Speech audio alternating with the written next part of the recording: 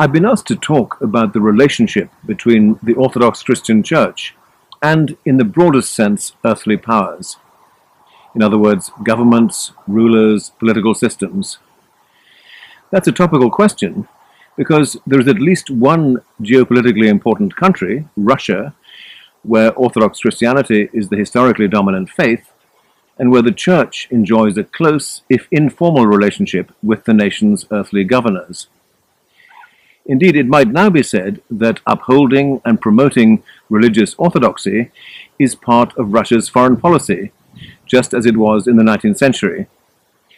So it's pertinent to ask whether there is anything about Orthodox Christianity as such which lends itself to close relationships with earthly powers. Perhaps the first thing to say is that no political system, no regime, no ideology forms part of the core beliefs of Orthodox Christianity. Of course, Orthodox Christianity does have plenty of core beliefs about the creation of the world, about Jesus Christ, about the Holy Trinity, about the destiny of the human race in a world where God has become incarnate.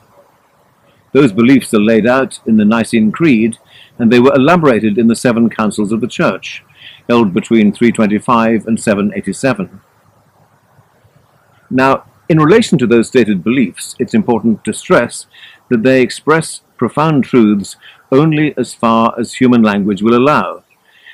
There is a level at which all great truths about God are inexpressible, and words and concepts will only take us so far. But it is believed that words can at least guide us in the right direction and steer us away from certain wrong ways of thinking. And these spiritually important words do not have anything directly to say about politics. They don't tell us which political systems or leaders we should admire or what political program we should follow. And it's noticeable that among Orthodox Christians you will find an extraordinary range of political views, from the far left to the far right, or sometimes a bizarre mixture of the two. Orthodox Christianity does not offer itself as the perfect practical solution to man's earthly dilemmas.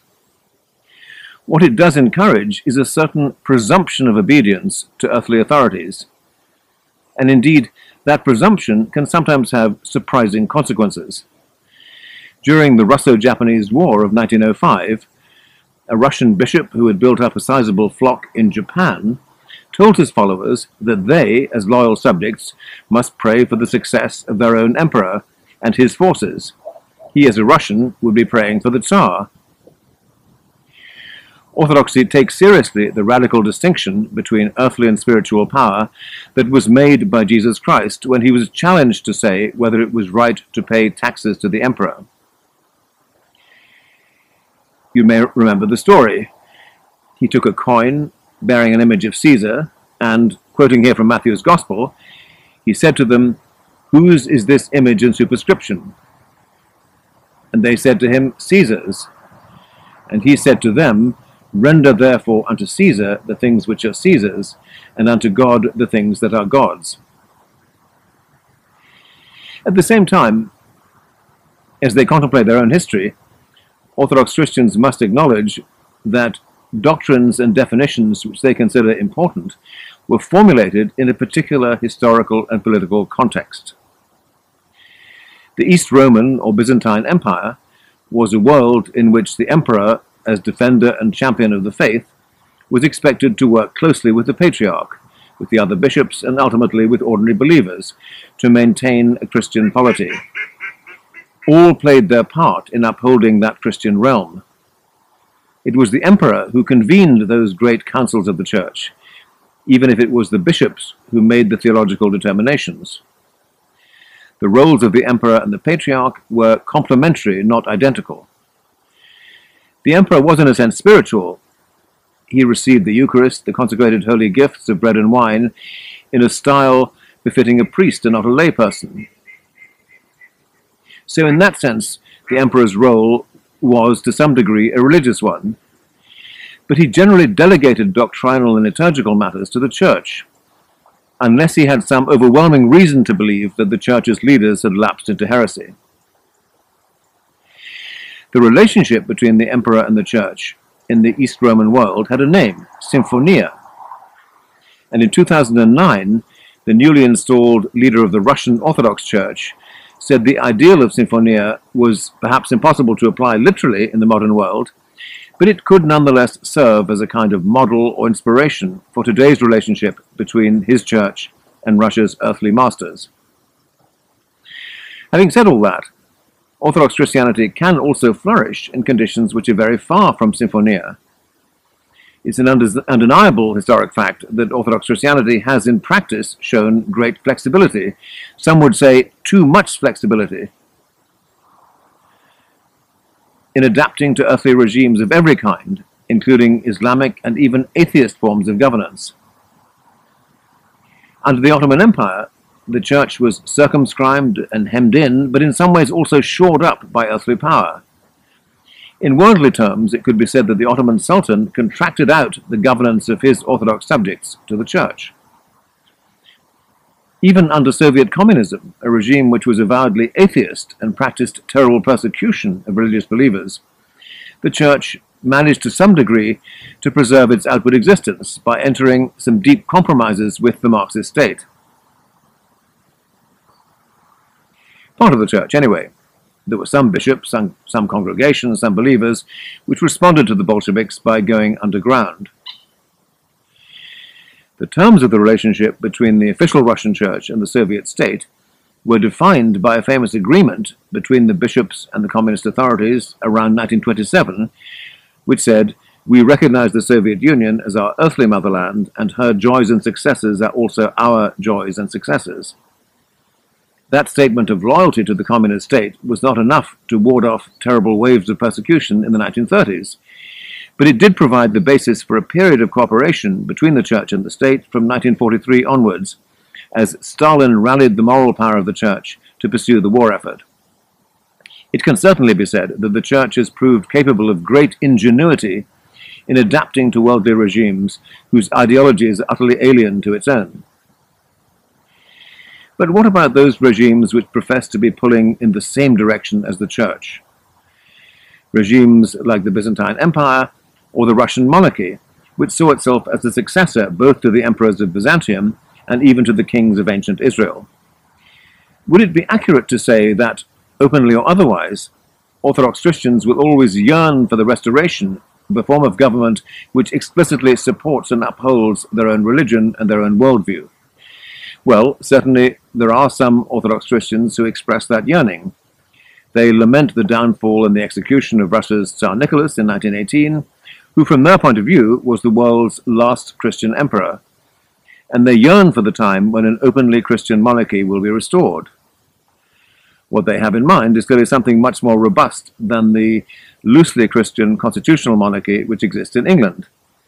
For the really die-hard monarchist, nothing will do except the restoration of a Christian sovereign who is not constrained by the electorate and is therefore free to act by his or her own divinely guided lights. That view certainly exists, but I think it's fair to say it's a minority view.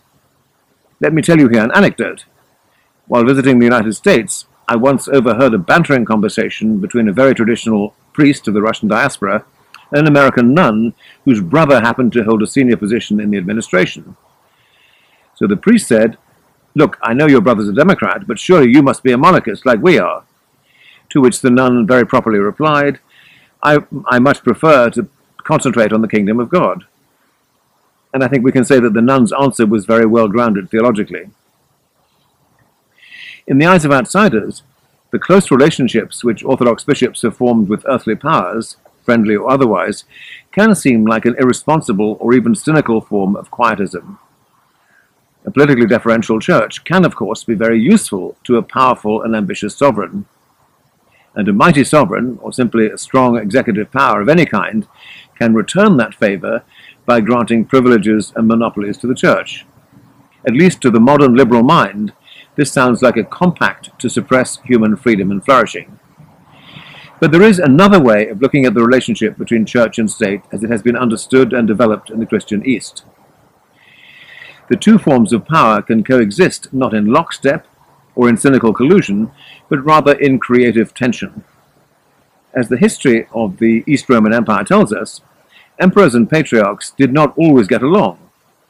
Sometimes posterity judges that the emperor was right. Sometimes posterity judges that the patriarch was right. Sometimes the Christian world came to the conclusion that both the emperor and the patriarch had been led astray, and both had to be guided back on track by one courageous individual. So the locus of accurate and honest thinking about the mysteries of God does not rest in any particular institution. Rather, it emerges from creative tension. Among the saints revered by the Russian Orthodox Church is Saint Philip, an archbishop who challenged Ivan the Terrible over the mass murders that his brutal private army was committing. In a famous scene, Metropolitan Philip confronted the Tsar and accused him of violating the Lenten fast, not by eating the flesh of animals, but by shedding the blood of human beings. The bishop was banished, imprisoned, and ultimately executed for this courageous stance, and the Church is in no doubt about who is in the right, although there are some fanatical power worshippers in Russia who still profess to be great admirers of Ivan the Terrible. Even in the 20th century, there are some impressive examples of Orthodox believers speaking prophetically and acting out their beliefs in defiance of earthly power. The Church recognizes as a saint a young man of Russian-German origin called Alexander Smorel, who was executed by the Nazis in Munich in 1943 at the age of 25 for taking part in the conspiracy against Hitler called the White Rose Movement. Another saint and martyr of the mid-20th century is Mother Maria Skoptsova, an unconventional Russian-born nun who ran a kind of refuge for the down and out in German-occupied Paris. She saw hospitality and unconditional altruism as the heart of the Christian gospel, and she made some perceptive observations about her compatriots who were lost in excessive piety or imperial nostalgia. She and her son and 2 companions were arrested by the Nazis, and Mother Maria died in a gas chamber on Holy Saturday in 1945. In short, Orthodox Christianity does have examples and resources in its ancient history and its modern history which can inspire a stance of principled defiance of earthly power when that's morally required. Contrary to certain stereotypes, Orthodoxy is not always overzealous or even cynical in its determination to render unto Caesar what is Caesar's. But I think it would be fair to say that these resources are underused. Rendering unto Caesar what is Caesar's and unto God what is God's is not always an easy or clever answer to an ancient problem, but it's rather an invitation to reflect and wrestle. We cannot always expect the dividing line between those 2 obligations to be neat and easy to identify, especially when Caesar is asking us not merely to pay taxes, but actually to do things which are plainly ungodly.